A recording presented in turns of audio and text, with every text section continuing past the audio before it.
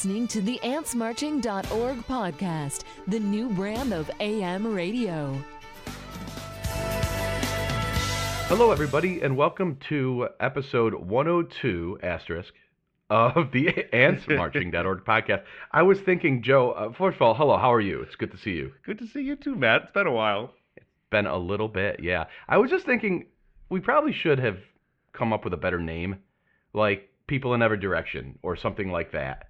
For the name of the podcast? Instead of Ants Podcast, Ants Marching Podcast? Yeah. Yeah, but we've been doing this for a long time. I think like 06 was our first episode or something. It's a long time ago. I remember there were very different podcasts at the beginning. Yeah, the first one was me solo. Oh, I didn't know that.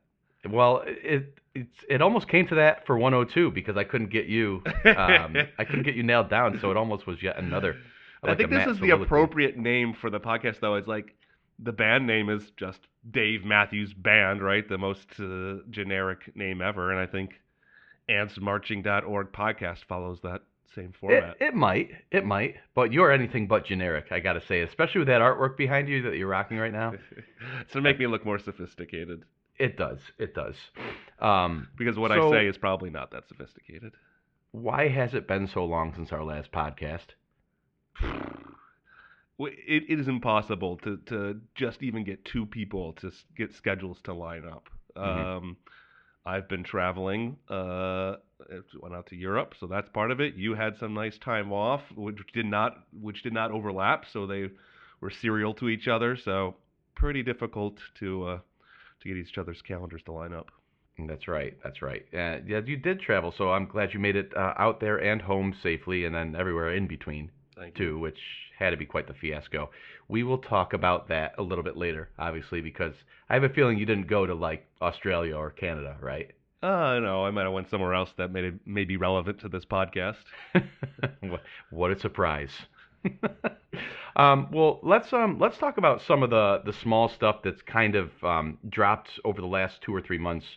That's not necessarily headline material. We're definitely burying the lead here, but a few little minor bits that have dropped. That Live Tracks 47 was announced, was put up for pre-order, and is it coming soon, Joe?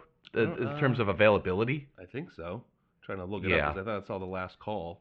So yeah, while you're looking at that up, it is a show from 1997. It's a nice old one. Which is awesome. Yeah, because recently we've been on the don't mention Boyd, don't reference Boyd, don't include anything with Boyd streak, and maybe we've seen an end to it finally. Now we're going back to a 97 show, and guess what? It has Boyd in it. So you know who else it has in it, which I find funny, is the Flecktones. Yes.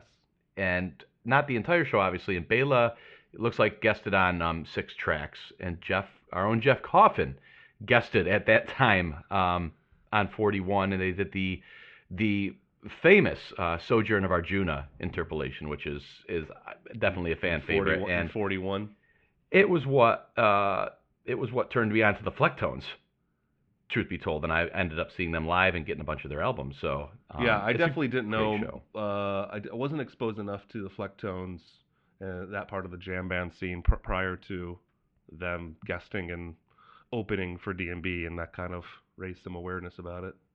Definitely a different era where openers were a big part of what made the D&B concert experience what it was. So you got to really see some different stuff.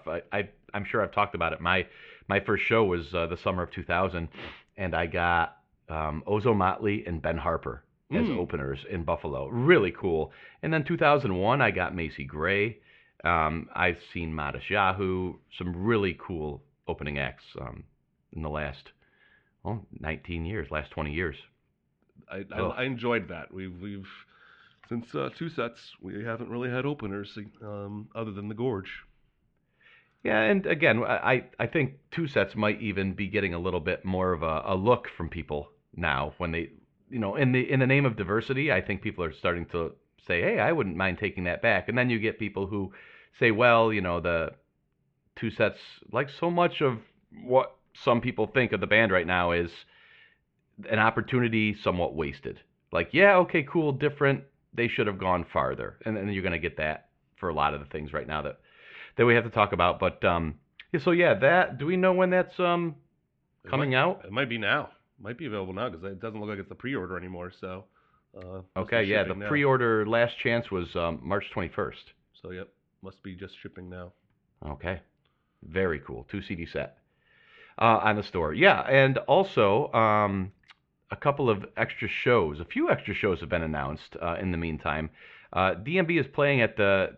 You're the music festival dude, Joe. Tell me if I'm pronouncing this right. I'm going to take the swing at this. You're gonna ask me if you're pronouncing it right. Right? Is it Kabu? Is it Kabu? Is it Kabu? The festival in Del Mar, California. I think the K is silent, so it's just Abu. The Abu. The Abu Festival. They're headlining. It's a three day festival from September 13th through the 15th, Friday, Saturday, Sunday. They're headlining Saturday night. You've got some other bands. You've got Duran Duran there. I think. Who else? Snoop's gonna be there. Let's see. Cabo Del Mar. I was just looking at it before we recorded here, and Likewise. and okay, so yeah, so we've got so Kings of Leon are the headliner on Friday. Dave Matthews Band with Black Eyed Peas and One Republic on Saturday, and Mumford Sons with Maren Morris on Sunday. You've got other pretty big names. You've got Sheryl Crow, Snoop, Wu-Tang Clan, REO Speedwagon, the Bangles, Sublime. I didn't even know they were back. Boys to Men, Colby Calliot. So a number of somewhat large names. They've also got some comedy going on. So like Jimmy O Yang, Bob Saget, Kevin Smith, Wayne Brady, Tom Green, and hey, we saved the best for last, right? A special performance by the 2019 American Idol winner. Yes, I can't wait to see that person. I love that person. Yes, who is that person? They sound great. I love that person. I'll have that. So they're playing that, and they also added a show at a brand new venue in San Francisco, right? Yeah, Chase Center in San Fran on 9/10. So it didn't get announced with the rest of the tour dates because that venue is like still being built, and I don't think they were fully sure if it was going to be done by the time the DMB would be there. But I think at this point they're at the point where it's going to be finished being built, and if we're going to be holding a show there, we got to start selling tickets. So they made the call to officially put a San Fran show there, which is awesome. It's an indoor place. For those who aren't aware, it's going to be like the new place that the Golden State Warriors play. That's going to be their new venue? That's going to be their new venue. Yeah, I guess the Oracle is kind of... Yeah, they're done at Oracle this year, I think. Yeah, it's falling apart. So that's going to be the new place that they play. It's supposed to be pretty nice. I think there was a lot of hope that maybe DMB would be announced as the official grand opening music act. And then they went and announced the date, and it didn't say anything like first musical act. So that was a little disappointing. I guess there's still a chance that somebody else may get that role in front of DMB. But regardless, they'll be one of the first acts if they're not the first act to play the place. I know that they do. If they were, it probably would have been announced or will be announced, because I remember, what is it, Avaya Stadium? Is that another San Fran? That's a San Jose area where the Niners play. Yeah. And I think the San Jose Earthquakes, the MLS soccer team, played, and I believe the Sounders were the first visitor at that stadium in terms of, and I think San Jose the Earthquakes played the first sporting event there. There was some kind of pomp and circumstance to it. So, yeah, I don't know. Is DMB a big enough name to be considered a good act to get as your debut opening concert? It's got to be. It's got to be. I mean, look at the tour numbers every year. Despite whatever, they're still a big draw. Perennial touring powerhouses still, right? I mean, so they think if they didn't announce DMB as the grand opener, I don't know if it's just because of timing. They're actually going to be open a month, and there's too much time to make them the first, or it could be the 2019 winner of American Idol, and they're just waiting on the identification of that. I was going to say, who do you think they're going to get somebody bigger than DMB? I didn't think about that. The American Idol, darn it. They are great. Darn. So in addition to that, we've got a couple of Dave Matthews and Tim Reynolds shows also sprinkled in, and one perennial favorite, right, in June, which is the Canandaigua Is this still Finger Lakes Performing Arts Center? Do they still call that? It's something Sands now, right? Canandaigua Performing Arts Center. Okay, I thought it was something. They called it something Sands. Maybe. Yeah, I don't know. But yeah, so Dave and Tim, obviously acoustic, upstate New York in the Finger Lakes region. It used to be called FLPAC or I don't know, FLPAC or Finger Lakes Performing Arts Center. Okay. Kind of the counter to SPAC or Got SPAC as you call it. Sure. Yeah, of course. Yep. So they'll be there June 18th. It is and Sands, Dave and you're right. What's that? Brands Marvin Sands Performing Arts Center. Hey, I wasn't Constellation wrong. Brands. Sweet. And they'll also be on April 20th, here in a couple of weeks, in Charleston, South Carolina as well. So a couple Dave and Tim shows sprinkled in there. There's actually a Dave solo show that got announced. Really weird. I mean, I wasn't, I was busy when it got announced, so I didn't follow it, what everyone was discussing about it. But it's like this Dave solo show in like Tennessee at these like resorts. They call it the Bramble Hall Amphitheater. It's like this amphitheater that's in the middle of the mountains and woods where these two resorts are, like these private resorts. It was like you have to book a hotel stay for like 4 nights in order to get a chance to buy a ticket, even to buy the ticket, and the ticket's still like $300. It's essentially like a super VIP kind of thing. But it's I see the event fee being between $900 and $1,300. That's just the event fee, but you also have to get a 4-day hotel stay with it too, which at this like expensive hotel place. So that's happening in mid-July, like right after Saratoga, which is crazy. They're gonna play SPAC. Dave's gonna fly to Tennessee to do this exclusive VIP show, and then he's gonna fly back to New York and play Jones Beach. Interesting. Yeah. All right, good catch there. It's interesting. I mean, I can tell you my new favorite outside of D&B full band shows. I mean, my next favorite is Dave solo shows. I mean, Dave solo shows to me top Dave and Tim shows. Wait. Why? Because you get a lot of songs and it's just raw Dave. There's no like, draw out crush for solos or any of this kind of thing. It's just like only Dave. He can't hide behind anything. Like he doesn't have Tim to carry him. So he's the one performing. And that's cool, but is that true? Are the shows longer? Yeah. I thought when I think Dave solo, not I think more songs. That's what I mean. Yeah. I think radio interviews. Yep. I think standard radio hit fare. Exactly. Well, no, not radio hit fare.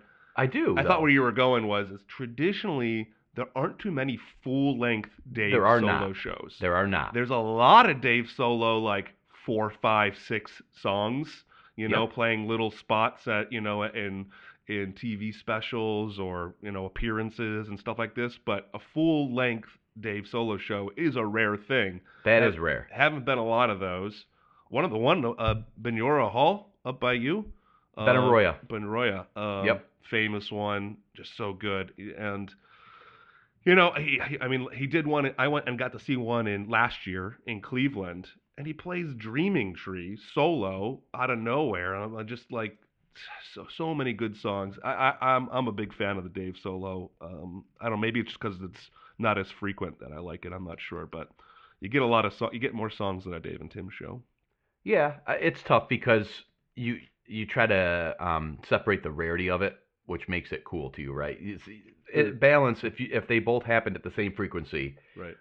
That would be the true judgment, right? But certainly because it's such a rarity to get a full Dave show, it's something that different perspective, yeah, something a little different. But I mean, Dave and Tim, and we'll get into this later, and again, this is just my feel from just checking out the community and having my ear to the ground. But it seems like Dave and Tim shows have really increased in their desirability, where people who are not getting what they want from a Dave Matthews Band show recently are getting that, or at least some of that in a Dave and Tim show. Variety, for example, there's a heck of a lot more variety in a Dave and Tim show. There just is. There is more variety. There's songs that we don't get here played like last summer. There are songs that we weren't hearing played full band, and then Dave and Tim would go do a solo show like the Canandaigua show, and you'd get something that hasn't been played full band. I think like maybe Stone is an example of that. Right. It's like And which I got to means go it's to on their Dave. mind, right? It's not like they just aren't thinking about it. It's there. Right, and it's really interesting because usually if Dave wants to play it, guess what? The rest of the band's probably going to play it. But when you see something like that contradicts that. It's like, well, they went and played it for Dave and Tim. Why won't they play it full band? And it might just be a function of they play more songs in a Dave and Tim show, so maybe they just have to pull a little bit deeper. I'm not sure, but that's interesting if that's truly how people are starting to feel like they got to go to a Dave and Tim show to get some different songs. That's Well, speaking of lack of different songs, the European tour just wrapped last night. What are you talking about? Lack of different songs. Statistics and facts. Yeah, they played Lisbon last night, and that was the final show of the European tour. 18 shows this tour. Yep. 62 different songs played. Yep. We are on that one every three kind of. And we've said in the past that one every five is where. It'd make a huge difference. Yeah.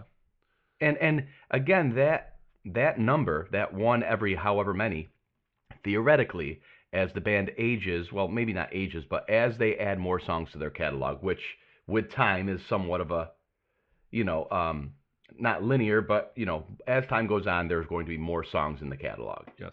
You would think that number could be more easily achieved, a higher number, one every 3, 4, 5, 6.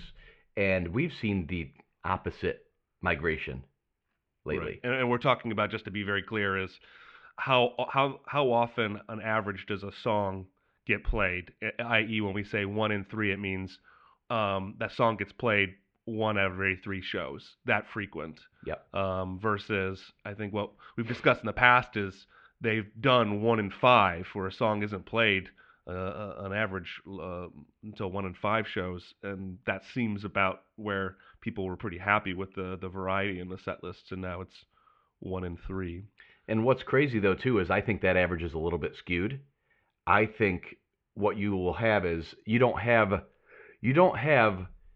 62 songs that were all played once every 3 shows. You probably have more, and I have to look into this to be completely exact and accurate, but I have a feeling that it's more like 45 songs that were played with regularity, and then you're sprinkled in with a handful of other songs to goose that number up to 62. But most of the songs are you probably have more like 2 shows of songs that were played repeatedly this tour, and then you had your occasional less than common song played. I won't even say rare. Yeah, because we're not seeing a lot of that right now, but and just to let you know, to get the good and the bad out, this is clearly a tour where almost every show was played in a different country than the last show. That's an important part to me. Very.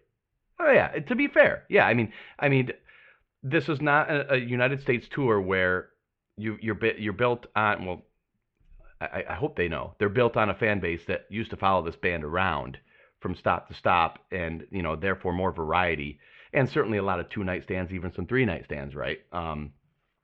These guys are literally in a different country almost every night. You could play the same exact show, and you could at least make the argument that, hey, so what? The people who were at the show last night, we don't expect them to be at the show tonight, so what's it matter? Right. I can get that argument.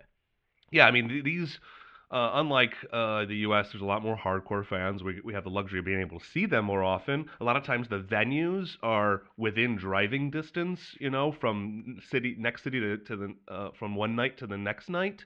So it's easy to do multiple night stands.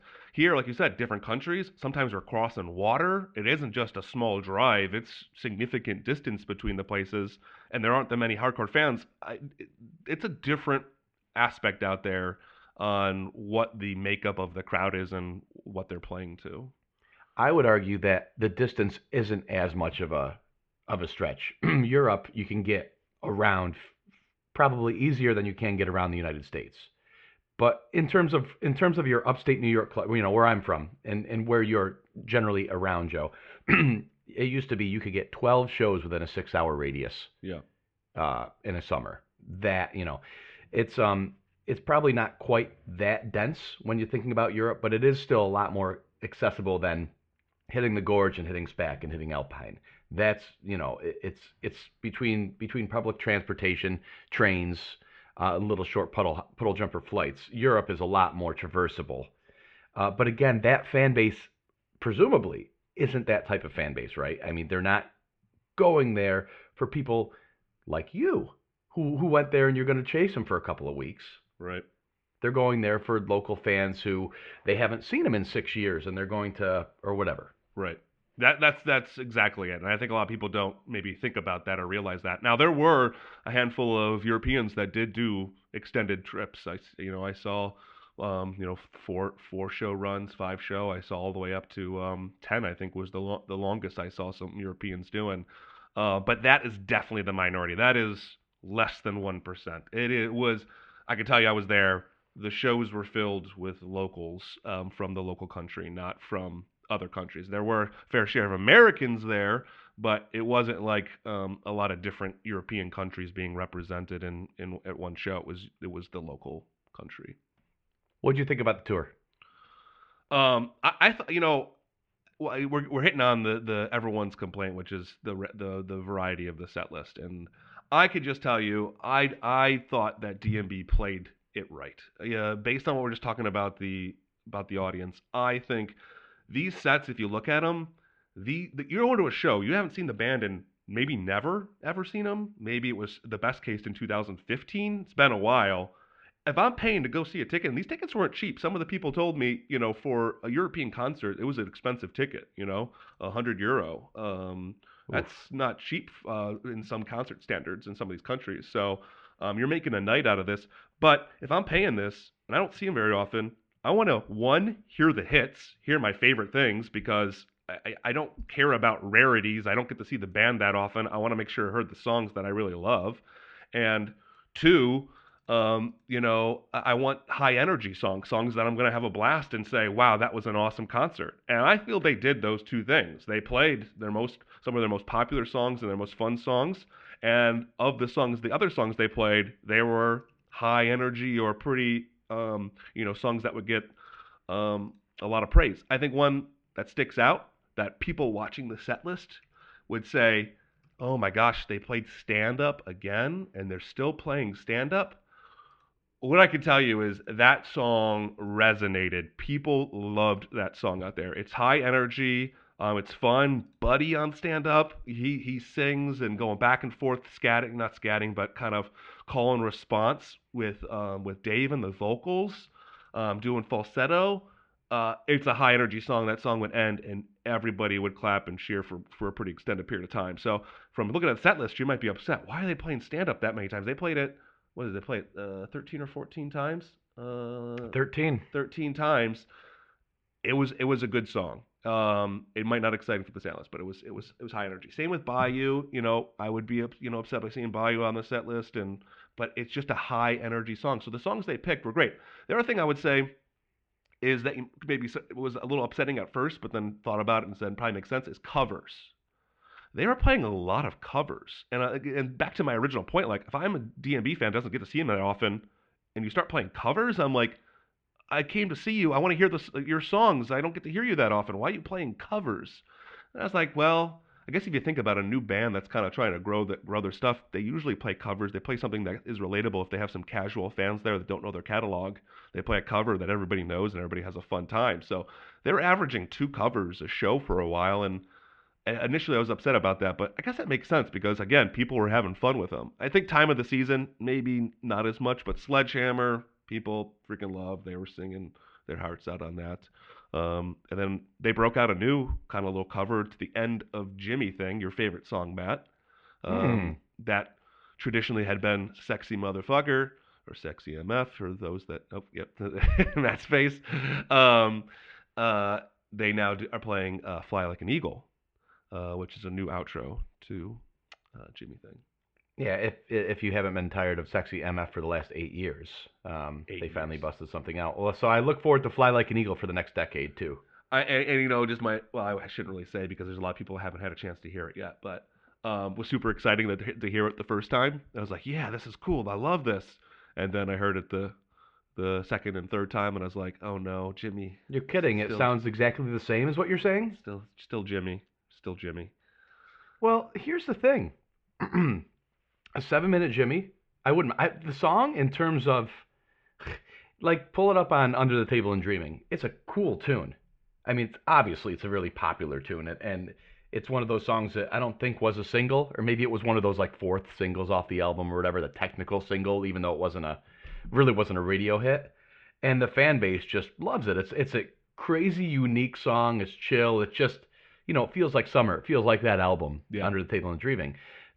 In a Bubble, Jimmy thing, man, that's like Dave Matthews Band, quintessential Dave Matthews Band song. Right. And they just beat the crap out of it on tour. They turned it into this 22-minute snore fest, and then they take this sexy MFer because, hey, nothing gets a cheer like the F word. Woo, he swore.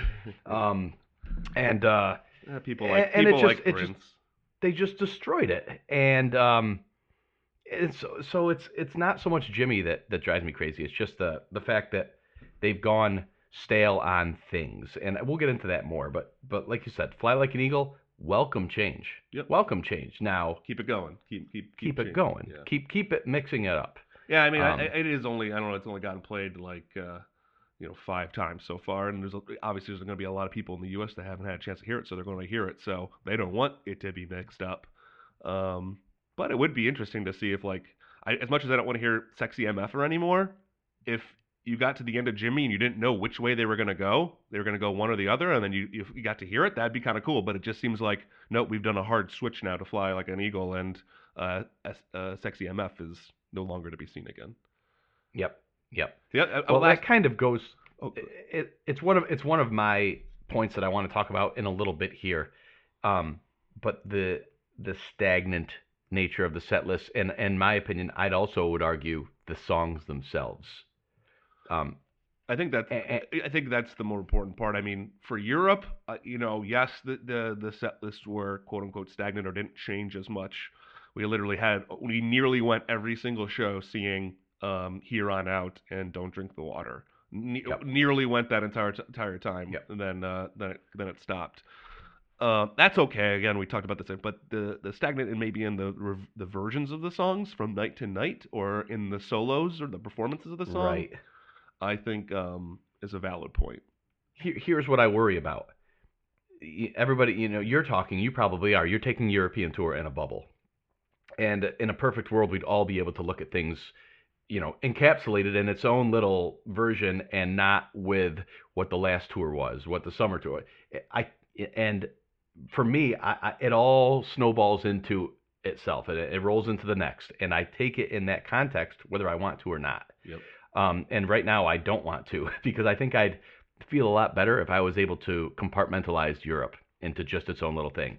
But people talk. They'd say, hey, what do you think this means for the summer tour? And I can think about it in that context, and then I can think about it from the fall tour that just ended before this tour, and then the summer tour that was before that.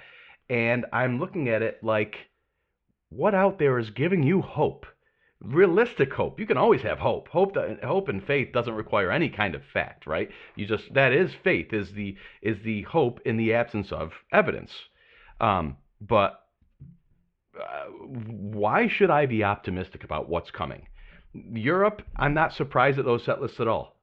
And surprise is the thing that keeps you going after 20 or 25 years of following a band.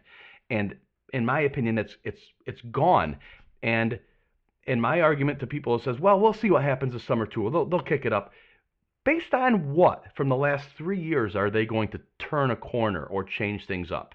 What out there is giving you any indication it's going to be any different than what I would say is the biggest coast mode they've ever been in the career? And so that's where I have the hang-ups. And that's why looking up to the summer tour, what am I excited about right now? Do you want me to answer for you, or is that the intentional pause there? Is that pause intentional? Yeah, I don't know. I mean, again, and it's kind of my key gripes tie in with this upcoming summer tour, and that I'm worried.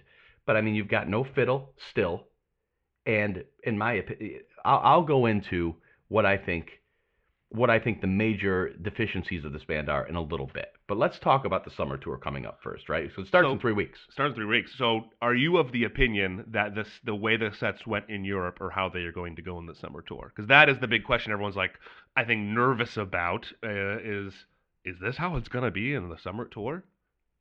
I think it's going to be a similar version to this. To the European tour. I do. Wow. I do. Where we could have 2 songs like "Don't Drink" and "Here on Out."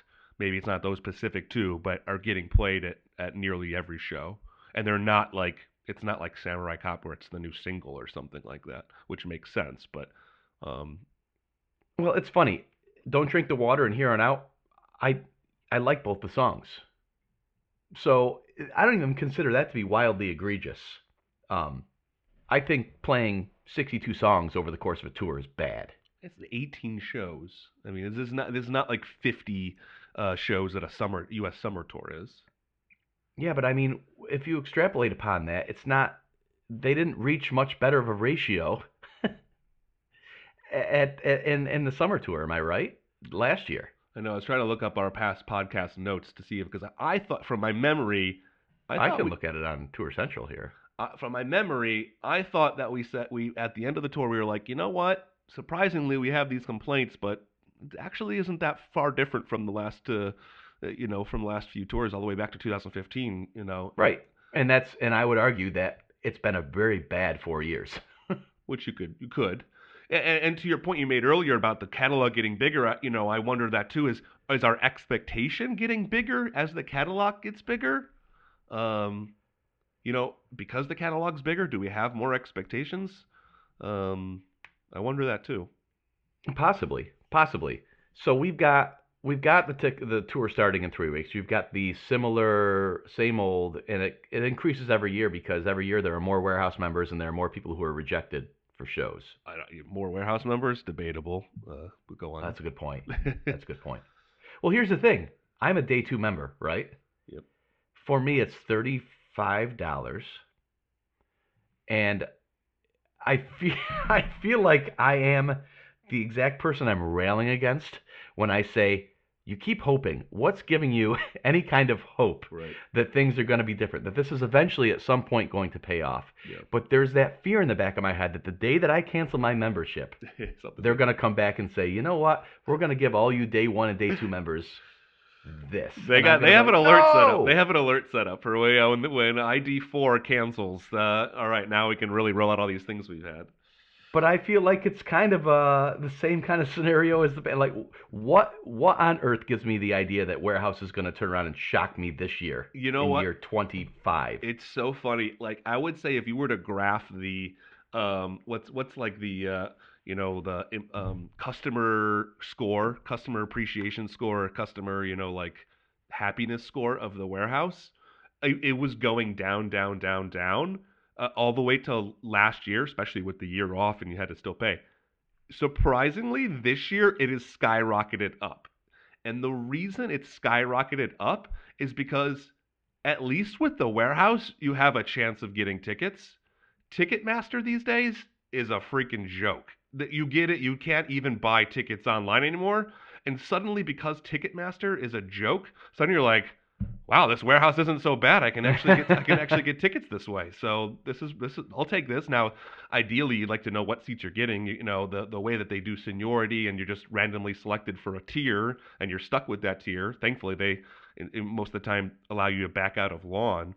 It's still not the best, but at least you can get tickets, because I think some people that didn't do Warehouse are really hurting for tickets this year because of Ticketmaster terribleness.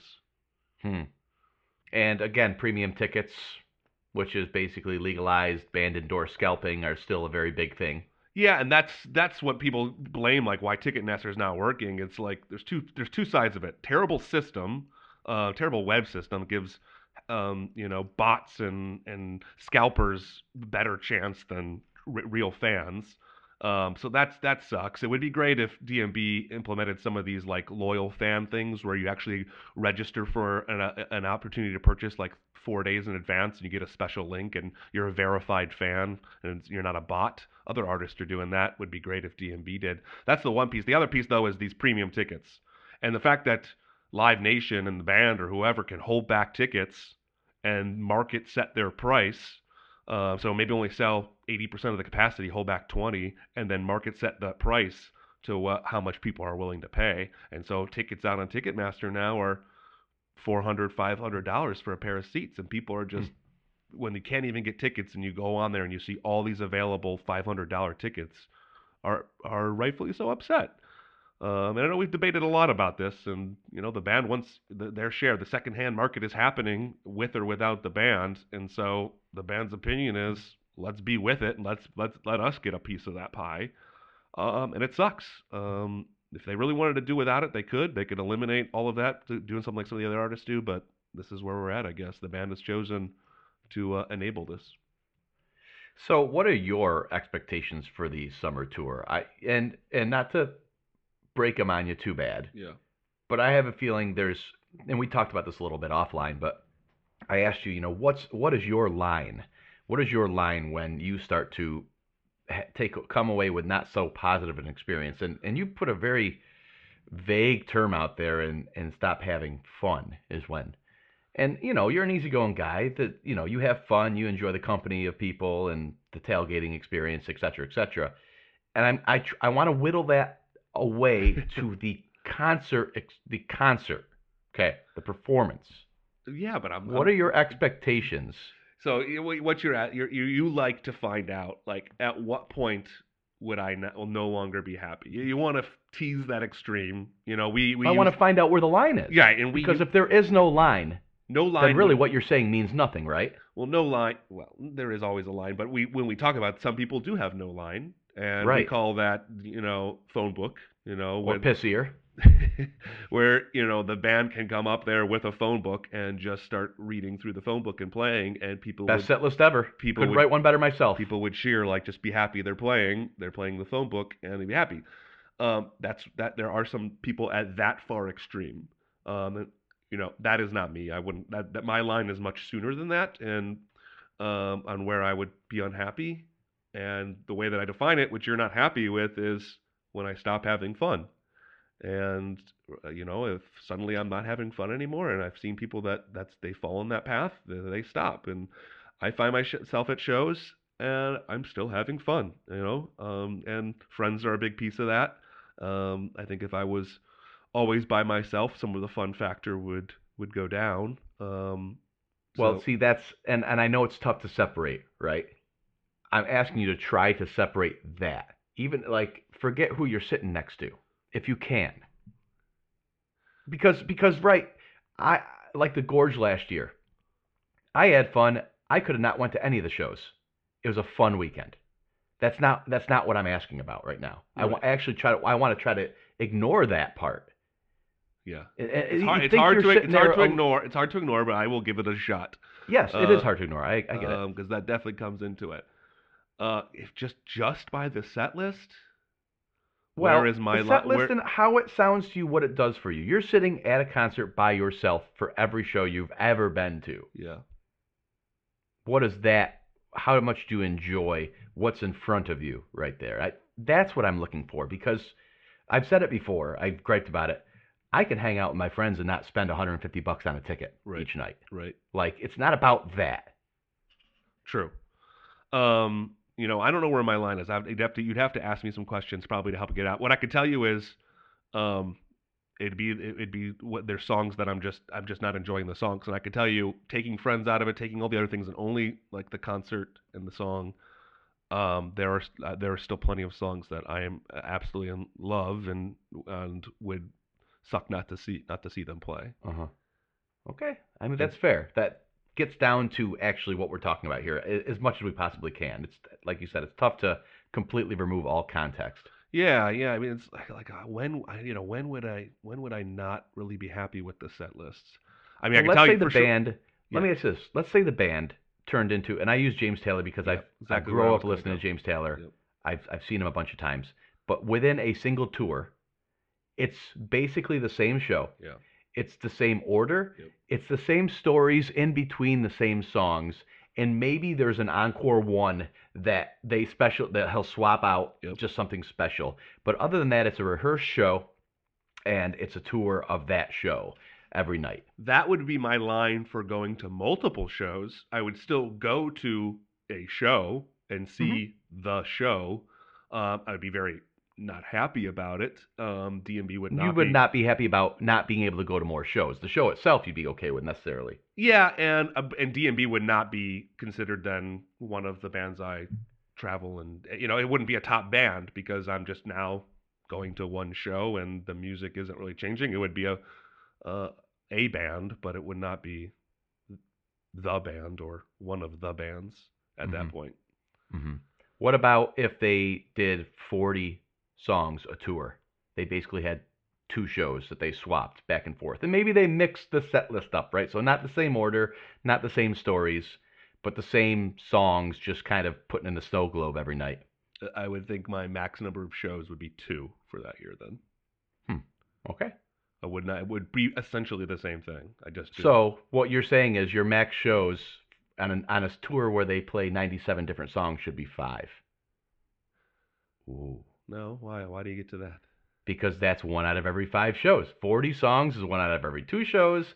97 songs is 1 out of every 5 shows you're likely to see a song. Yeah, you know what? Actually, I think you convinced me. Yeah, I mean, if again we're taking out the friends and taking out and just talking set lists, I think you're right. Yeah, I probably should only do 5 shows then, based on that. If that was the only thing I was grading on, I'm going to clip that thing and save it and just put it in the vault. I said Shows, under your I should only go to 5 context. shows. You're telling me to only look at the show. And I'm only looking at the show. I'm not thinking about everything else. Are we getting a fiddle this summer or ever? I think the first question is, I just ask it: is Boyd ever coming back? Time heals all wounds, right? Time is infinite, so I mean, it could be, 2,000 years from now, wounds are healed. Or what? Right. Was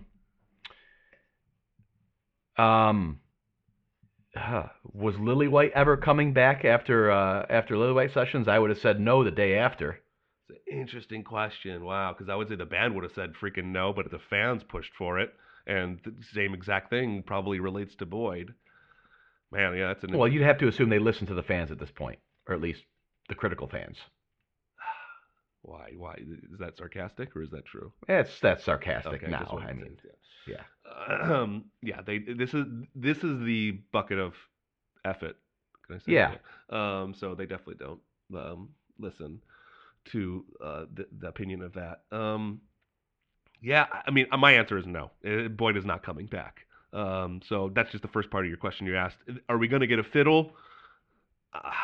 I would love a fiddle. It would make the biggest difference. Yep. I get Dave's concern that it's only used for very limited points, so I have somebody that can only do that. And it's not just the sound of the fiddle. Like, okay, the horns can kind of replicate a sound of a fiddle for parts, depending on what they are. The Buddy can with the keys. It's not necessarily just specifically the sound. It was the energy of the solo that came out from a fiddle player, and that part of the show as a highlight of the show. And there's also some songs where that's just needed. Yeah. To push the song over the top, why that song was considered one of the best. So I really wish they would. I'd say at this point, there's zero indication that they would be adding a fiddle. Yep. And that breaks my heart. 3 weeks to the summer tour right after Europe. And we were hearing rumors towards the back end of 2018 summer tour that they were trying out fiddles. We had some pretty solid word that they were. Yep. For them to not, I wonder what happened. I think if Dave had his choice between keys and fiddle and said, "Man, I could use keys on a lot more than I could use." I don't see why that had to be a binary choice, though. Yeah, I mean, is it too much adding 2 more people to the band? I mean, here's the thing about the fiddle is it's not an unknown. More like even keys aren't really, but keys have, and forget about Peter Grieser, it's not, I'm not talking about that, but keys have never been a key component of the structure and composition of the songs. Live songs, it actually has been a pretty key part of it has, but live, that's studio not what I'm talking songs. about. And the creation of the song doesn't depend on the keyboard. The original versions. I don't know. Dave writes on the piano a lot now. Let's just say the overall catalog doesn't depend on the presence of a keyboard.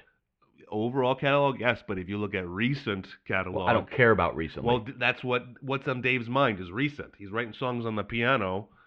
He doesn't want to get up there and play the piano on stage, so I guess get somebody else up there. I guess. I just don't see where if you bring in a fiddle, it's not so much of a variable, right? Because the fiddle parts are fairly structured. Mm-hmm. You've got your solo windows, bing bing bing bing bing. Those are known performances in songs. Yep. Right? Yep. Where it's not like, well, what's going to happen with that? You know what you're going to get from the fiddle because those parts have been cultivated over decades. You got keyboard, that's a little more of a, well, where does this plug in? Where does it not plug in? That's my point, is Sure. that you're not really worried about too new. You're bringing back a sound that's been with you for, 25 years, and now you're adding a key. So that's my point on that. But what you could say is maybe they needed that. They needed the new. Yeah. They didn't want the just snap-in piece. They needed something different, some new sound. They needed an energy boost or something, and maybe that's why. To your point, maybe that's why they went with that. Well, I think that's true. And everything that they've said is that the energy on stage is what it is, and I'm sure Buddy's goosing them real good in terms of firing them up and giving a new, fresh feel. And again, Boyd, to talk about a person, was quite clearly not bringing it and kind of checked out, no question. And I think people want to go all or nothing and say, "Oh, what you want Boyd up there? He was doing nothing." That's not what I'm talking about when I say I want a fiddle there and they need that sound. Mm-hmm. Well, what do you mean they need that sound? Boyd hadn't been doing nothing for years. Yeah, and it sucked. But when he was good and he was bringing it and he wasn't out there puffing on his, smokestack machine, Vape. He's pretty darn good. Yep. My problem with no fiddle, and I agree with you, that he's certainly not coming back, and any inkling that the band is going to bring a fiddle back is it's full faith. There's no evidence to that effect at this point. Yep. I thought last fall tour would have been a great time, a great bite-sized segment of shows that are relatively give somebody a chance to see if it worked or not without relatively low visibility, yep. Right, in terms of the band's overall, persona. The summer tour is the band's thing. Yep. Right. And they didn't. I was honestly surprised about that. But I think it's a massive hole. And I think it's also compounded with what's happening on the other side of the stage. And there are plenty of people who are very happy with it. I don't get it personally. I truly don't get how you can be a fan of this band and I am talking in my zone where I've been a fan for 20 years now and, know what this band is capable of. Live at Red Rocks, one of my favorite releases. Saw a bunch of shows when Leroy was here. And even shortly after Leroy passed away, I don't think this really manifested itself until the last 7 or 8 years. Whatever's happened to the right side of the stage, I think is a massive detriment to the style of the band. Listen, Dave Matthews Band is a poor rock and roll band. They never were. Anybody who tells me, oh, DMB's a rock and roll band, come on, read a book, listen to some other music. They're not a rock and roll band. They never were. They were this jazz, funk, African fusion kind of band. And they were super unique. And when they hit the scene, nobody had ever heard anything like them. And that was what got them. If Dave Matthews Band broke onto the scene, I don't care if it's 94 or 2014, with what they're playing now, nobody'd ever hear of them, is my point. Mm-hmm. It's not like they've missed the boat, because everything is so much about timing. I would argue that if they debuted with what they're playing now, any time in the last 30 years, nobody would ever have heard of them. And that is because you've got a horn section that is truly a horn section.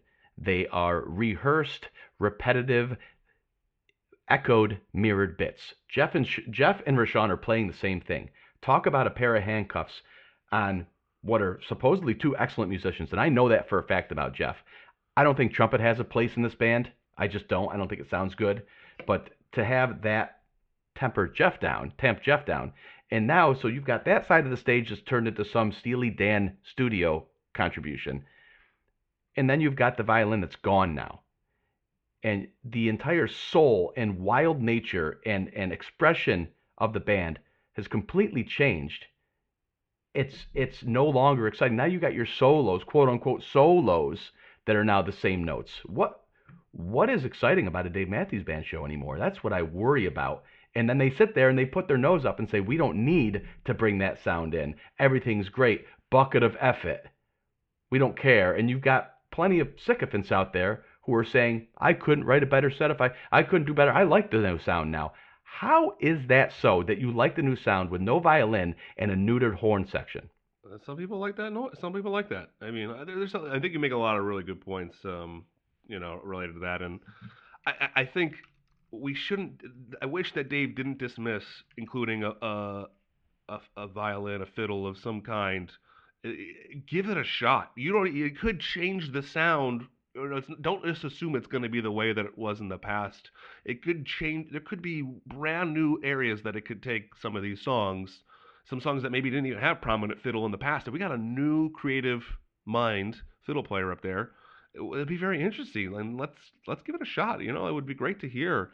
And then obviously they can contribute to the traditional songs too. It just gives DMB that kind of twangy, kind of unique sound that that made it stick out on the radio. Well, my other side of that, and you led really well into that, is you kind of said, give it a shot, take a chance. And I would argue that the band has never been more risk averse than they are now. And I don't know if that goes to when I hear people saying, oh, but they sound so good. They sound better than they've ever sounded. And I want to put a pause on my first risk averse comment and dive into this because it's part of it, and I kind of want to recursively work back up from there. But Joe, when you say or when you hear people say they sound better than they ever have, what does that mean? Just like you could read it a couple different ways, but I think what people are saying is it's just well put together, well rehearsed, well executed. Yeah, and I think that 2018 tour, I think they sound not good. I don't like how they sound, and I don't care if there are no missed notes. Nobody's there with a pen and pencil saying, "Up, Roy squeaked on this. Up, Jeff squeaked on this. Up, Dave missed a chord." That used to be the cool stuff about listening to a live concert, is the deviations, the mistakes, the recoveries. I don't want to listen to a pitch perfect album. That's why it's a live performance. And I think the desire for polish maybe is misplaced. Maybe that's what people are talking about when they say they sound good. They sound polished. Yeah. I don't want them to sound polished, not at a live show. Yeah, I mean, I think it is polished, and I don't know. I could see how people might want that, and they definitely do sound more polished. And if that's the kind of sound that you want, you're definitely getting it. Yeah, I mean, I'm disappointed. Clearly, anybody who's listening can probably hear it. I hope the summer tour 2019 is better, but it is self-feeding too, because when you have your safe hope over there, say, oh, maybe they'll be different, but I'm not going to expect it, and then they come out with a non-diverse tour or whatever, all it does is feed the beast. Say, see, what's the point? What's the point?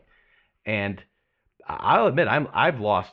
I could say I'm losing steam. I've lost a lot of steam. I need this band to be closer to what it was that got me into it. They're nowhere near that. And that is, I mean, listen to the opening clip of this podcast. You'll never hear that again. You'll hear some kind of fake, faux, imposter version of Ants Marching that they continue to play, which does not sound good. And listen, a song is the sum of its parts. A song cannot carry itself based on it being the song. Right. It's the performance. And I feel like they've lost a lot in so many of their amazing differentiating songs. The Stone without the violin, Pig without the violin. I mean, Yeah, almost. there are some songs that I mean, Buddy is adding, and it is they are better versions of the songs than they were before. And Like what? for me, the one that is just really hitting home is "Lying in the Hands of God." Okay. Not your typical like high energy, whatever song. Usually, I don't go for the quieter songs, but man, is that song like funky and smooth and Buddy. Did it have violin? I'm playing it in my head. Was violin a key component of it in the first place? I'll answer it for you. Yeah. No. Next. Well, no, I think your point. I think you're saying everything is bad. I'm trying to tell you there's songs that have gotten better. Not, I mean, yeah, there's the violin piece of it, but not every song has progressed the direction you're saying. I'm saying there's other songs that have progressed the right and improved direction. Okay. And but those have to do with Buddy's contributions. Yeah. All right. That's fair. That's fair. If you ask me to have a trade-off, I think what I think you would find is if you were to rank your favorite DMB songs of all time, like a top 1 to 100, I think you would find the songs that are in your top are the ones that have been affected, and the ones that aren't in your top, there's other songs that have increased, but those aren't necessarily your favorite songs. And I think when you hear a lot of people really excited, they have different favorite songs, and some of those songs are the ones that have increased, and they're really happy about it. I mean, there are a lot of fans of Sister, Here on Out. What else? 2 Dave solo songs. Yeah, exactly. Some Devil. These little bit more quieter Dave solo pieces. There is a strong contingent of people that really enjoy that. And I've always been a fan. All 3 of those songs, I like them all. Okay. I like them all. I'm just saying that this band has an identity, like or built an identity, a style, right? And I'm not saying styles can't change, because they do and they have. But I almost feel like they've thrown the baby out with the bathwater, in a way, to where a lot of their pillars, and we've had numerous polls over the course of the life of Ants Marching, where we've polled the top songs in the community. Yep. Right. I mean, this is averaged across thousands of users, and the songs that are in my 1 to 100 are the songs that I share with 99%. The top 100. We can all agree. We might say number 1 and number 4. We might swap them, but in terms of that top 10 and that top 50. The same songs bubble to the top for most everybody. It has been. I mean, when's the last time we did that? I would be very interested to see if it would still be the case after the recent run of albums and years and new fans coming in, older fans maybe leaving. I wonder if that's still the case. I would. I would argue that more hardcore original fans have kind of faded away. Right. And their input might not be as heavily weighted, sure. Yeah. And new fans are here, and there's going to be maybe people, there are a lot more fans of Samurai Cop, which would probably not make our list, but to somebody that came in and that's the song that drew them in, that's a top song of theirs. We touched on this before we started recording, but I'd like to make a point that I feel like, and it's not just Dave Matthews Band, right? It's anything. If you watch the news, politics, it almost feels like things are so tribal now, where you cannot level a criticism without being completely termed as a hater. It almost feels like you're identified as either completely on side A or completely on side B. No gray in the middle. So you either have to love everything this band does, and there's no criticism to be had or leveled, or if you do, then that means you have to hate everything they do, and why you even running this site, and you can't stand them. And obviously, the truth and the reality lives in the middle, and it's frustrating on either side when you have people who level, oh, you're this or you're that. Ultimately, I think in anything, and especially anything art, there's room for criticism, and I feel like there are a certain segment of the fan base that truly will enjoy the phone book, like you said. The fact that there are people out there who would be happy with whatever, what does that say? And I told you, and my only explanation, I've asked, there's a lot of people that are phone book fans, and I've tried to talk with them and ask, why is that? Why are you? And the reason is, it's their happy place. They enjoy being happy. They just get a happy feeling, and so it's their zen, their happy place. So I don't know how to explain any more than that, but that's the reason. That may be so, but there's a certain bit of, I got to wipe my eyes and make sure I read that correctly when I read somebody on Instagram or whatever. It says, could not make a better set myself if I tried. I don't think that's ever honestly true. But people are saying that and they're meaning it. And I'm like, how dumbed down has your taste or your willingness to advertise your lack of depth? I don't know. I mean, no, I don't agree with that. I think that's a different point than the one you're making before. That set list may just have their favorite songs. Boy. And that's what their favorite songs are. I think that's different than criticizing, being able to comment negatively, right? That person happened to like all the songs, great for them. But if I'm not tying them together necessarily. Okay, yeah. There are, okay, well, I just wanted to make sure we're on the same page there. Because I think it's really important. Again, some people are upset at Ants. I think Stefan has been upset at Ants that we don't edit people's opinions. We don't shut up people's opinions. We let them have them, even if Matt and I or others disagree with them. We don't shut them down. We don't lock them, close them, delete them. We let people have their opinion, and as a result, we get criticized that Ants is the fall guy now. Now Ants is crazy. Ants says, Ants is mean to the band.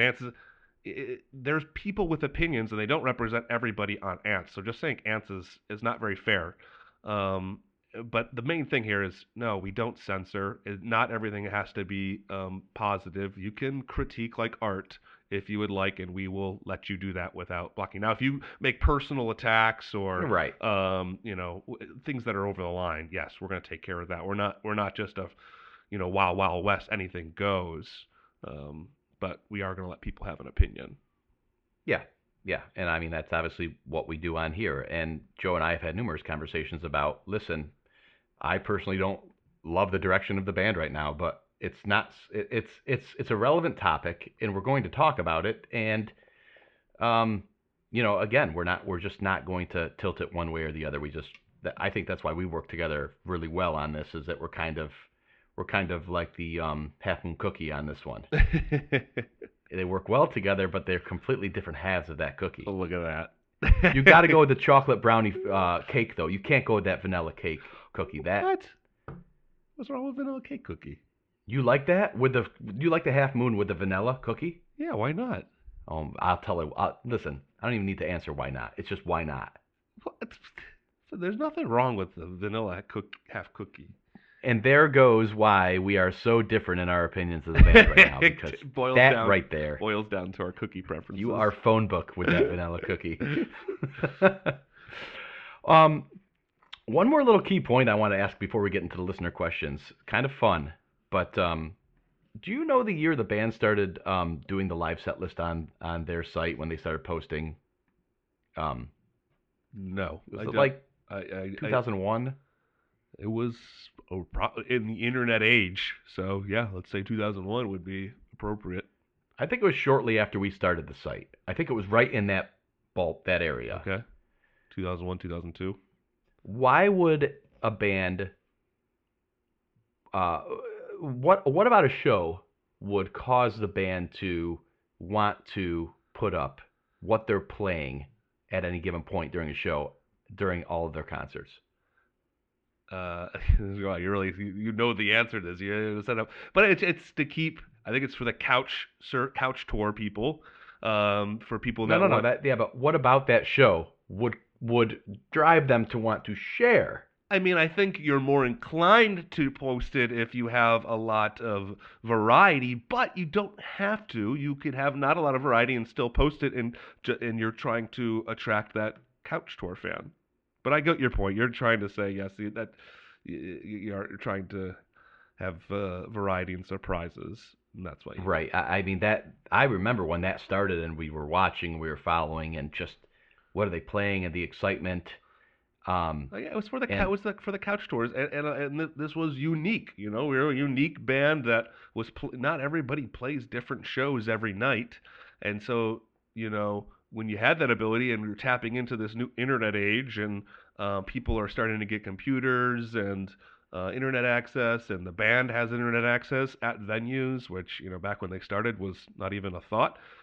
It was just kind of a cool thing to be able to do and to push the limits of technology related to a live show, mhm. and gave your fan base a way to connect to you, even when they weren't in your local city. No doubt, no doubt, and I agree with all of that. And I think it's a must for any band who wants to, like, the couch tour is a thing. But my point is, wasn't the couch tour originally to follow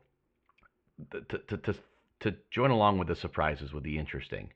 And I just feel like in recent years it's become a little ironic, so to kind of that they on their they advertise what they're playing, and we participate that in that as well, Yep. right? Yep. Um, Posting the songs as they play them. Yeah. yep, and it also can.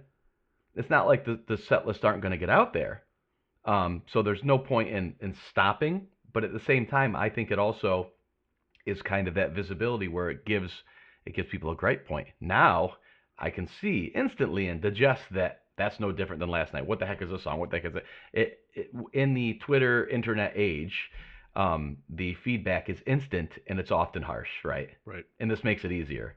Yeah, that's true. Yeah, I mean, I think that there's a lot of people that are a little bit harsher, and it's a complaint that exists. Say you're not at the show, you're just set list Right. watching, and you're banging on songs and complaining about things, and you're not even there.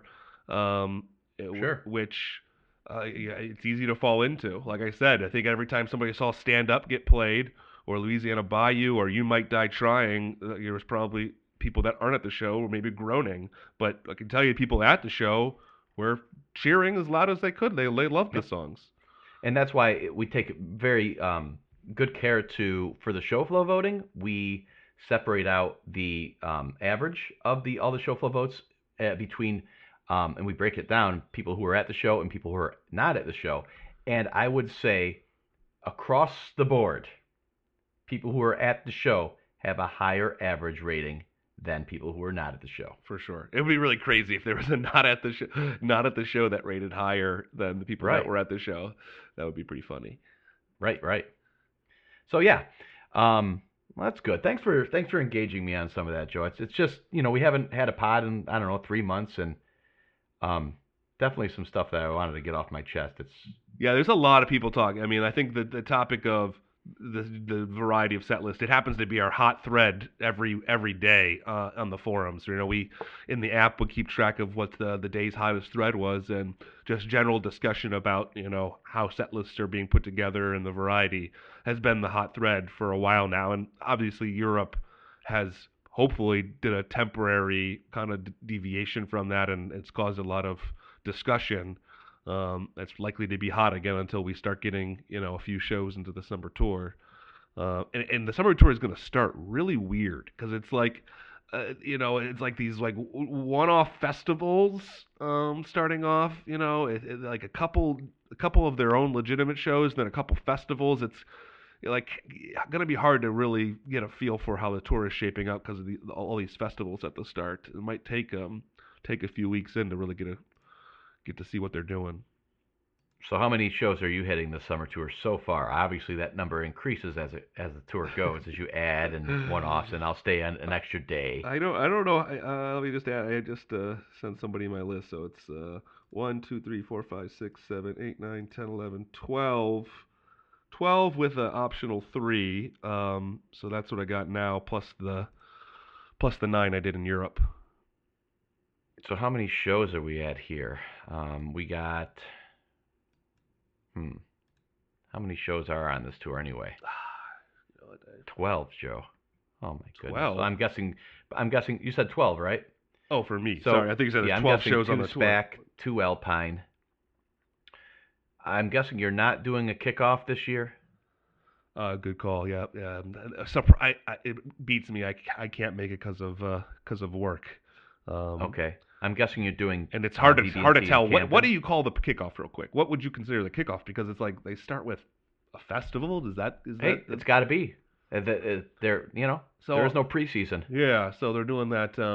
What's his name's festival? Pensacola. No, well that's the first full band show. Right. We don't have the festival in there yet, but they're doing the there's something in the water festival. Right. That's a Pharrell's thing, Pharrell, right? thank you. That's the name I wasn't trying to think of. And that's like on a Friday, and it's already sold out, which is pretty crazy. They didn't even sell single day tickets. Can I guess your shows? Yeah, go ahead. You already. Joe has not told me any of them. Yeah. I promise. I'm gonna guess. I'm gonna go out on a limb. This is a little dicey, but I think your first shows are the BB&T in Camden. There is a show before that. You were close. Oh wow, are you going to Woodlands? No, Oh, Des Moines. you know. Well, why not? It's Iowa. You're not that far away from it. No. Okay, so I'll just keep going. What- You what- tell me where I'm wrong. Do you want to know the first one? Or you want to find that? At the Yeah, end? yeah. The first one is Nashville. That's gonna be an awesome show. I'm excited about it. It's a weekend show, so maybe I'm giving you a tip here, but weekends are gonna have a little bit of advantage. You probably already knew that. But that show's gonna be awesome. It's at the first time they're playing that venue, the Bridgestone. It's the indoor hockey arena right off of right off of the main strip where all the bars are in Nashville. So No, I've never pregame. been to Nashville, but it's one of those American cities, and I tie that in with New Orleans that I haven't been to yet, Yeah. that I would love to go. It's like Vegas. I mean, it's, whatever they call Nash Vegas, or Oh, really? East Coast Vegas. You could you can spend like a couple days there, and it's good, and then you're pretty Yeah. much like, okay, I'm ready to go. Okay. All right, so Nashville. Yes. So I'm going to say the 2 Camden shows. Yep. You're definitely so now the weekend thing throws me off because I would say you do Bethel Woods. But I'm going to say you're going to Bethel Woods. No. Ah. Okay, Mansfield and Hartford are a stretch now for you. Correct. So I'm not going there. A lot of travel for the shows. You're not going to Deer Creek. I am going to Deer Creek. You are. Okay, I was going to say that. Okay. Okay, definitely Alpine. Yep. You'll be doing Saratoga. Yep. You're going to do Jones Beach. No, I'm not going to do Jones Beach. I've never done Why Jones not? Beach, actually. I would love to do That's it. why I'm saying I thought you would. I know. It's been on my, I need to add that. I haven't done it. I actually wanted to add the one that was in, New Jersey, PNC Park. Yeah. PNC venue, but they're not playing there this year. But those are on my need to do. They just never Okay. work out because they're weird timing. You're not going to Florida this year. Nope. Okay. Definitely all 3 Gorge. Right now, I am not doing the Gorge. And there's a lot of people not doing the Gorge. So it kind of Wait a surprising. minute. Yeah. That's a joke, right? No, right now. I did the. Remember when we talk about we do it with the friends and whatnot? I'm stunned. Why? Well, I knew I wasn't going, Yeah. but I didn't think, and I know I'm not saying that's why you're not going, but I just thought, sorry, Joe, I won't see you there this year because I'm definitely not going. Yeah. But there was never a doubt in my mind that you'd be there. Really? I mean, Really. it's going to be crazy. I've done whatever 8 straight Gorges. I'm not even sure what it is. You not going is a bigger factor than you're willing to admit or believe, I guess I should say. But right now, other shows are getting the pick. Not to give You anything can still less- come out, Joe. You can visit me. Yeah, if I'd come out and visit on a different weekend than that one. If I come out on that weekend, it's going to be hard to pull me away from the shows. Right. It's like a magnet, and you're just like getting pulled towards. Yeah, it's a gravity Quincy. effect. I can't pull myself away. One of my favorite visits of yours, it's got nothing to do with Dave Matthews Band, but it was, I don't know, maybe like 3 years ago. And what were we talking, like on a Friday afternoon or something, or Friday morning? And I think there was a Sounders game. Was it that night or the night after? The game was the next night. But we were talking Friday. Yeah, like Friday afternoon. And I was like, what are you doing this weekend? Nothing. Come on out. I'm in a different Okay. city. I'm in a different city. I'm not even home. I'm in another city than where I live. I'm in a meeting, and it's Friday. We're trying to wrap up the meeting, and he's texting me like, dude, come to Seattle. I'm like, I don't even have anything. Can't even stop home and like get out of work clothes or do anything. He's like, come to Seattle. Come on, it was a Columbus Crew we're playing, so it was your soccer team. Yes. Right. So I said the Crew's playing tomorrow night out here. Just come out. I got tickets. Let's go. And you did. You flew out that day. I literally went from the meeting straight to the airport and just changed all my plans. Went out to Seattle on literally a couple hours' notice. And you didn't even fall asleep at the airport when I picked you up this time. That was the real polite part of it all. Very few people know the true detail of that, and we're not going into it this week, but just so you know, that's a thing. I don't know what you're talking about. Well, I'm not going to go into detail, Joe, because the detail is where the devil is on that one. Yeah, no Gorge right now. We will do that Seattle trip again. We will find time. I'm thinking about opening up shop here, open a book, and taking odds on you going to Gorge. I might be able to turn a profit on this. Yeah, I'm not saying it's not gonna happen. I'm not saying it's not gonna happen. It's such a great weekend. You can get a lot of songs in just one weekend. You get 3 shows in one weekend. I mean, you could get road 3 times. Side of the road. So I'm not saying it's not gonna happen, but right now I'm choosing some other stuff. The shows that you didn't get were Cincinnati and Tinley. Tinley is like a lead into Alpine, so it's pretty much on the way. Oh man, yeah, how did I miss that? Yeah, we're gonna do a little get together with the D&B Tattoo guys for Tinley. We're got a brewery right next to Tinley Park. Tinley doesn't allow tailgating. What? I hate venues that don't do that. So we got a brewery right next to Tinley that we're gonna do. Oh, nice. Yeah, do a gathering beforehand and then head to the show. So that one, and another one you didn't get is Bristow. Really? Did you say you're doing Deer Creek? Yeah. Yep. So you got 6 in a row right there. Is that the run? Yeah. It is. It's 2 at Deer Creek. You got Riverbend, you got Tinley, and then the Alpine 2-nighter. I knew the Cincy through Alpine was a run. I forgot that Deer Creek was right before it. Alpine was the beginning of the end for my touring. Yeah. Gusto. Yeah, that was a rough one. Alpine is a little bit of a party place, and it was not your scene that time. But you want to know something? You want to know something interesting about Alpine? Or go ahead. What do you say? No, I was just going to say I realized my age shone more during that weekend than I ever had in my life. I really, really kind of came to terms with me aging. I think a lot of us have caught up to you now, and if you were to come to Alpine this year, you'd have a different experience. Okay. But regardless, Alpine, little bit of news here. New Orleans jazz band, Preservation Hall jazz band, posted on their website that they will be at Alpine the days that DMB is there. So I think a little bit of maybe of a leak Very there, cool. But it looks like Preservation Hall jazz band is going to be playing Alpine with DMB. Side note, that was the highlight of the Gorge weekend, right, music-wise for me. Yeah. So cool. It was awesome in Seaville also. That's cool. For the fall tour, winter tour, whatever I want to call it. That was an awesome time too, and the band posted video of that too, so that's awesome. It almost feels like it's turning into like Sojourn of 41, where if the Flecktones are in town, you're playing 41. This has to be a thing. Funny, yeah, you're right. That is very similar kind of feeling. Yep. Another really interesting note about the Seaville shows from the fall tour, they recorded them in 3D video. You know, like a virtual reality, like 3D thing. They had 2 of those 3D recording devices at the corners of the stage. Those balls, the balls of cameras, the circular. Okay. Yeah, and then they had another group of guys, people walking around with like a set up and shoot small portions, like on this really tall pole. So they were kind of walking around, setting it up, recording some video, and then moving to another spot. So that's interesting. Yeah, so I don't know when we'll ever see that or who bought that. Cause I've got a 3D TV, so it'd be cool to see. 3D TV? Oh, 3D. I do. I'm that 360.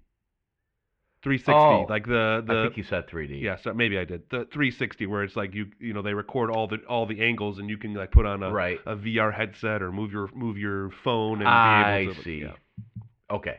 Yeah, I was gonna say 3D's kind of like a little bit on its way out as a gimmick, so I was holding that back, but that makes a little more sense. At least Probably still a gimmick, but at least it's a little more current. Yeah, yeah. So I don't know what's going to ever come of that, what the purpose of that was, but they recorded it, so Interesting. interesting Oh yeah, to see speaking of those shows, to tag it in, every ticket purchase for the summer tour comes with a free copy of that December 14th John Paul Jones Seville show also. Cool. So you can redeem after the show. You want to take some questions? Yeah, let's do it. Thanks, guys, for sending in questions. Yeah.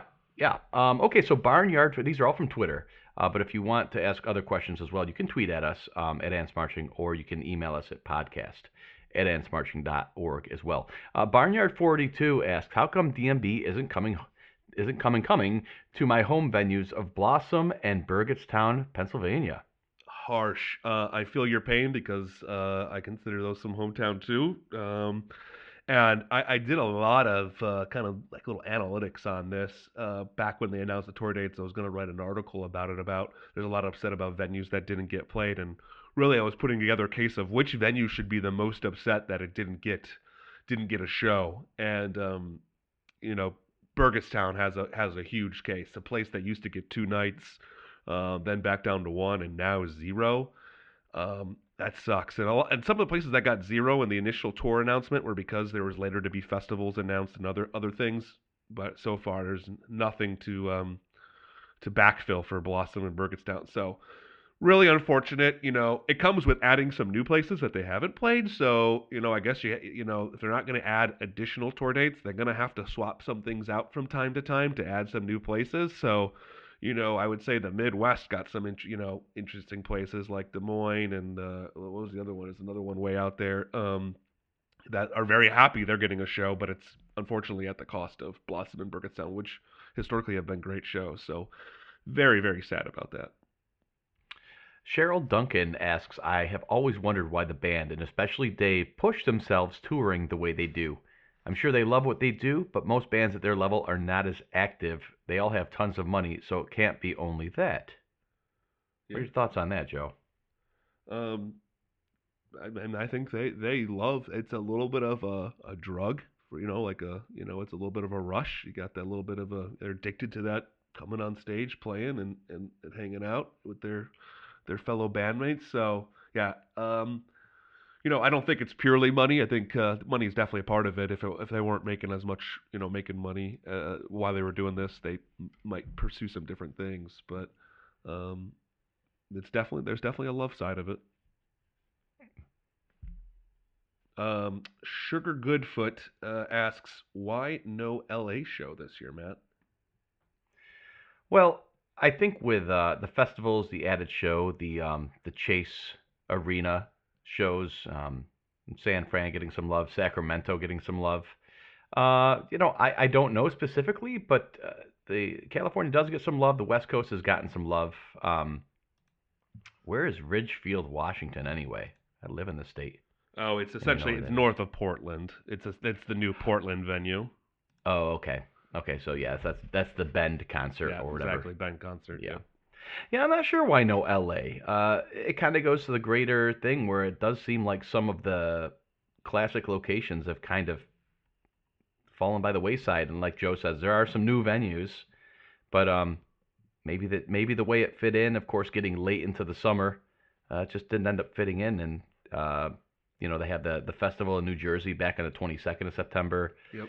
They're flying to Brazil. They're going to go do a show in Rio for a festival in Rio. So, yeah, unfortunately, LA wasn't always a staple, right? I don't think, maybe in recent years, but it's not like it's been a thing that they've been doing their entire career. No. Gorge definitely overshadowed all of the West Coast, but it's recently been gaining popularity because of guests that have been out there and ending the tour out there. It's definitely started to give it some more popularity. Yep. They are playing the USANA Amphitheater in Utah. That's the one that they cancel all the shows at all the time, right? Yeah, they canceled 2 years in a row. Yeah, because there was understandable circumstances. Yeah, absolutely. But yeah, bad luck.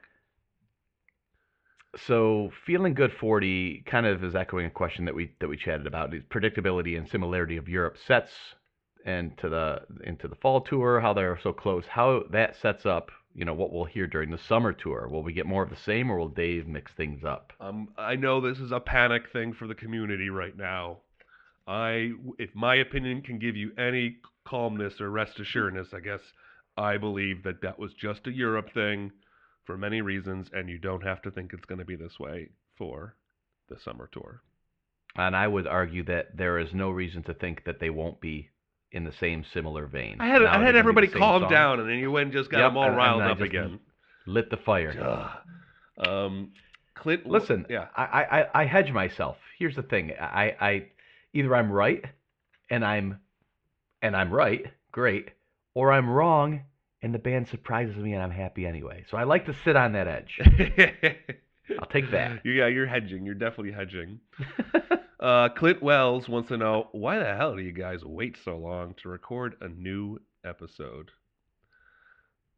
We try. I was in Europe for 2+ weeks, and then Matt was away too.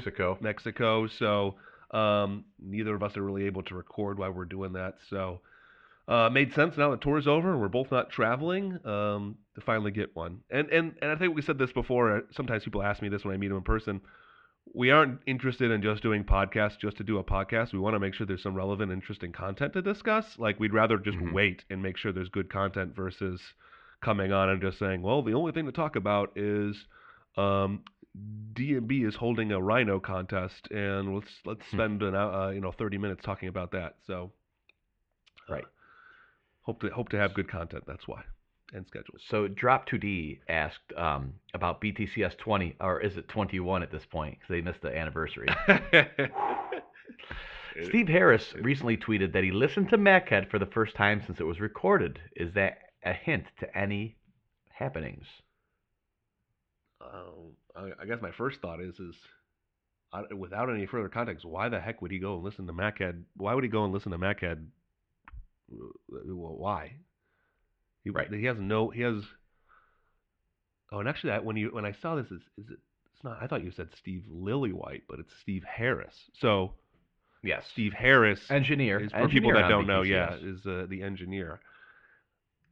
Why would Steve Harris be going back and listening to that? I mean, I would say plausible. Yeah, it's absolutely relevant. I think. There's been rumors that it's going to be a bonus track on the anniversary album, that the Vaporware, that is the 20th, 21st, maybe 22nd anniversary of your favorite and mine DMB album, and a lot of the hardcore fan base would agree there, and at least definitely in their top tier. Yep. And the legend that is Machead, that has grown over the years because it was included on a little piece of paper and a picture that was included with the album promoting BTCS. And some, I think it was Dave's quote, or Steve Lillywhite said it sounded a cross between Radiohead and Paul McCartney, right? Right. And this is a time when the DMB catalog was, 100 songs? Yeah, if that. And so another song that we didn't know about and want to hear, I mean, like, we were craving songs, only had 100 songs, so I was like, wow, what is that? And then time has only amplified it, probably too much amplified. Oh yes. Machead. I think if I set any expectations for myself, it would be, don't set your expectations too high, otherwise you may be disappointed. I would agree there. Just because of time has gone by. You You want me to take this one? Yeah. Yeah. Clint Wells asks, also, soon after the Batson sessions leaked, the band played Break Free and Kill the King. Are they aware of the fan base in responding to the leak, or was that a coincidence? They haven't played anything else from the sessions. What would you like to from TBS on the next? Probably. What would you like to hear from it? What would you like to hear from Batson sessions on the next LP or album? Any thoughts there, Matt? Yeah. So clearly, the playing Break Free and Kill the King were a response to the leak of the sessions, right? What I don't get is why put it away. That one, I would say they're not going to play it at all. If I had to guess, right? So it's a surprising thing that they broke it out. They're not going to play what is it in that sentence. Play it at all anymore at all. They're not going to play. They're not going to refer to the leak of that session at all. And clearly, that was a reference to the leak. Those sessions leaking. Yeah. what did they play them like once or twice? Yeah, it wasn't much in the fall tour. I don't get why they just disappeared again. Well, the fall tour ended. I guess you could say, why did they get played more during the fall tour? But the fall tour ended, and they were played early a couple times, and then that's it. It's not like they sprinkled it throughout the tour. Right. Yep. Which I mean, they played it and they didn't feel it. I enjoyed them. I guess, yeah. I think they're definitely aware. I think for those that may not know, Batson, Dave, and I think Steve Harris, and maybe Alasia, all jumped on a plane or all met up in the same city to talk about the leak and what they were going to do. So without a doubt, they are aware.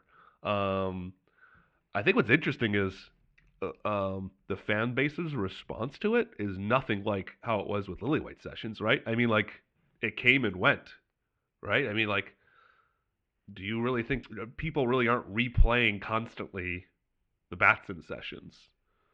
No, and I think you had a handful of songs that were known, we'd heard live already, and some of them made it to Come Tomorrow, and then you had a lot of unfinished ideas. Yeah. I think it couldn't be perfect timing. It would right at the end of a tour or end of a year, and like all this time has passed. Like if they happened right at the beginning or during the middle of why they're touring, like people would be clamoring to hear those songs. Yep. But now, and it was old material. Old material, yep. Then now there's songs on there that we haven't heard, so you would expect like, oh my gosh, please play this, because we want to hear that new song. Mm-hmm. But I think they had the benefit of now end of tour and time, where it doesn't really seem like people are championing to hear a specific song off of that. There's also the way the Lillywhite Sessions and Everyday came out is like, Everyday was such a departure, such a not well received departure from the band's sound. Yeah. Where they were jazzed up for this album because they were, hyping the album with all these songs that were now playing on the summer tour in 2000. Yeah. And they said, wait, you were going to give us this, yep. and this is what was in the works, and you gave us this, that was so clear. Yeah. Not to mention the rarity of an unreleased album leaking. That was like the first time ever, yep. or in that conversation. So it was a really big deal industry-wide. And it was closer to feeling like an album than this is closer to feeling like sessions. Oh, yeah. And, it's you don't really listen to this like you're listening to an album. And so it's not something you're going to put on like regular rotation like you would an album. And That's right. In that sense, potentially people are more interested in playing, the current album than they are listening to the sessions. I'll take Early Home off the off the bat sessions. I like that an awful lot. Other than that, there's not a. I think there's a chance. I think there's a chance some of those songs make appearances. I think every time DMB likes to introduce a couple of new songs or covers each year, and it's still to be foreseen what this year could be. But I think there's a good chance it could be a Batson session, unless they really are trying not to draw attention to it. Which maybe that's the argument is, that was a leak, and we really don't want to draw any more attention to it or give it bigger prominence than it has already. So let's not play any of the songs from it. And if anything, maybe it hurts the chance of some of those songs getting played. That's true. Well, I think that's about it, Joe. Yeah, any news? You're not traveling, so that's good. And the tour starts in 3 weeks, so we'll have something to talk about really soon here. Yeah, it's going to be interesting to see how these initial shows come up. We'll get to see if there are any changes to the band lineup, stage, or how they're doing performances. It seemed like a trend for Europe was two kind of pieces of sets with Here On Out broken in the middle, a little chance for all the members of the band to step off the stage, except for Carter, who meditates, but everybody to step off the stage and get a drink or bathroom and then come back on, kind of like a little bit of a set break. Be interesting to see if we see that same kind of format taking place in the new year. And I will keep my fingers crossed for a fiddle. Would love. Thanks again for listening to another episode of the AntsMarching.org podcast. If you guys and gals like what you're hearing, we would really appreciate a review on iTunes, a 5-star one preferably, but you can subscribe to us on all the podcast apps, Apple Podcasts, Overcast, Google Play. Find us there. If you have any questions, email us at podcast@antsmarching.org, tweet us at antsmarching, or head on over to antsmarching.org and register for a free account and start jumping right into the discussion. Wear your flame retardant suits. Joe, again, always good chatting with you, buddy. Always good chatting with you, too. Thanks again for listening. Have a great day. Thanks for listening to the AntsMarching.org podcast. Visit AntsMarching.org and be part of the largest DMB community on the internet. Show downloads, Tour Central, personal show stats and setlist game, and so much more. AntsMarching.org, the best stop for all things DMB.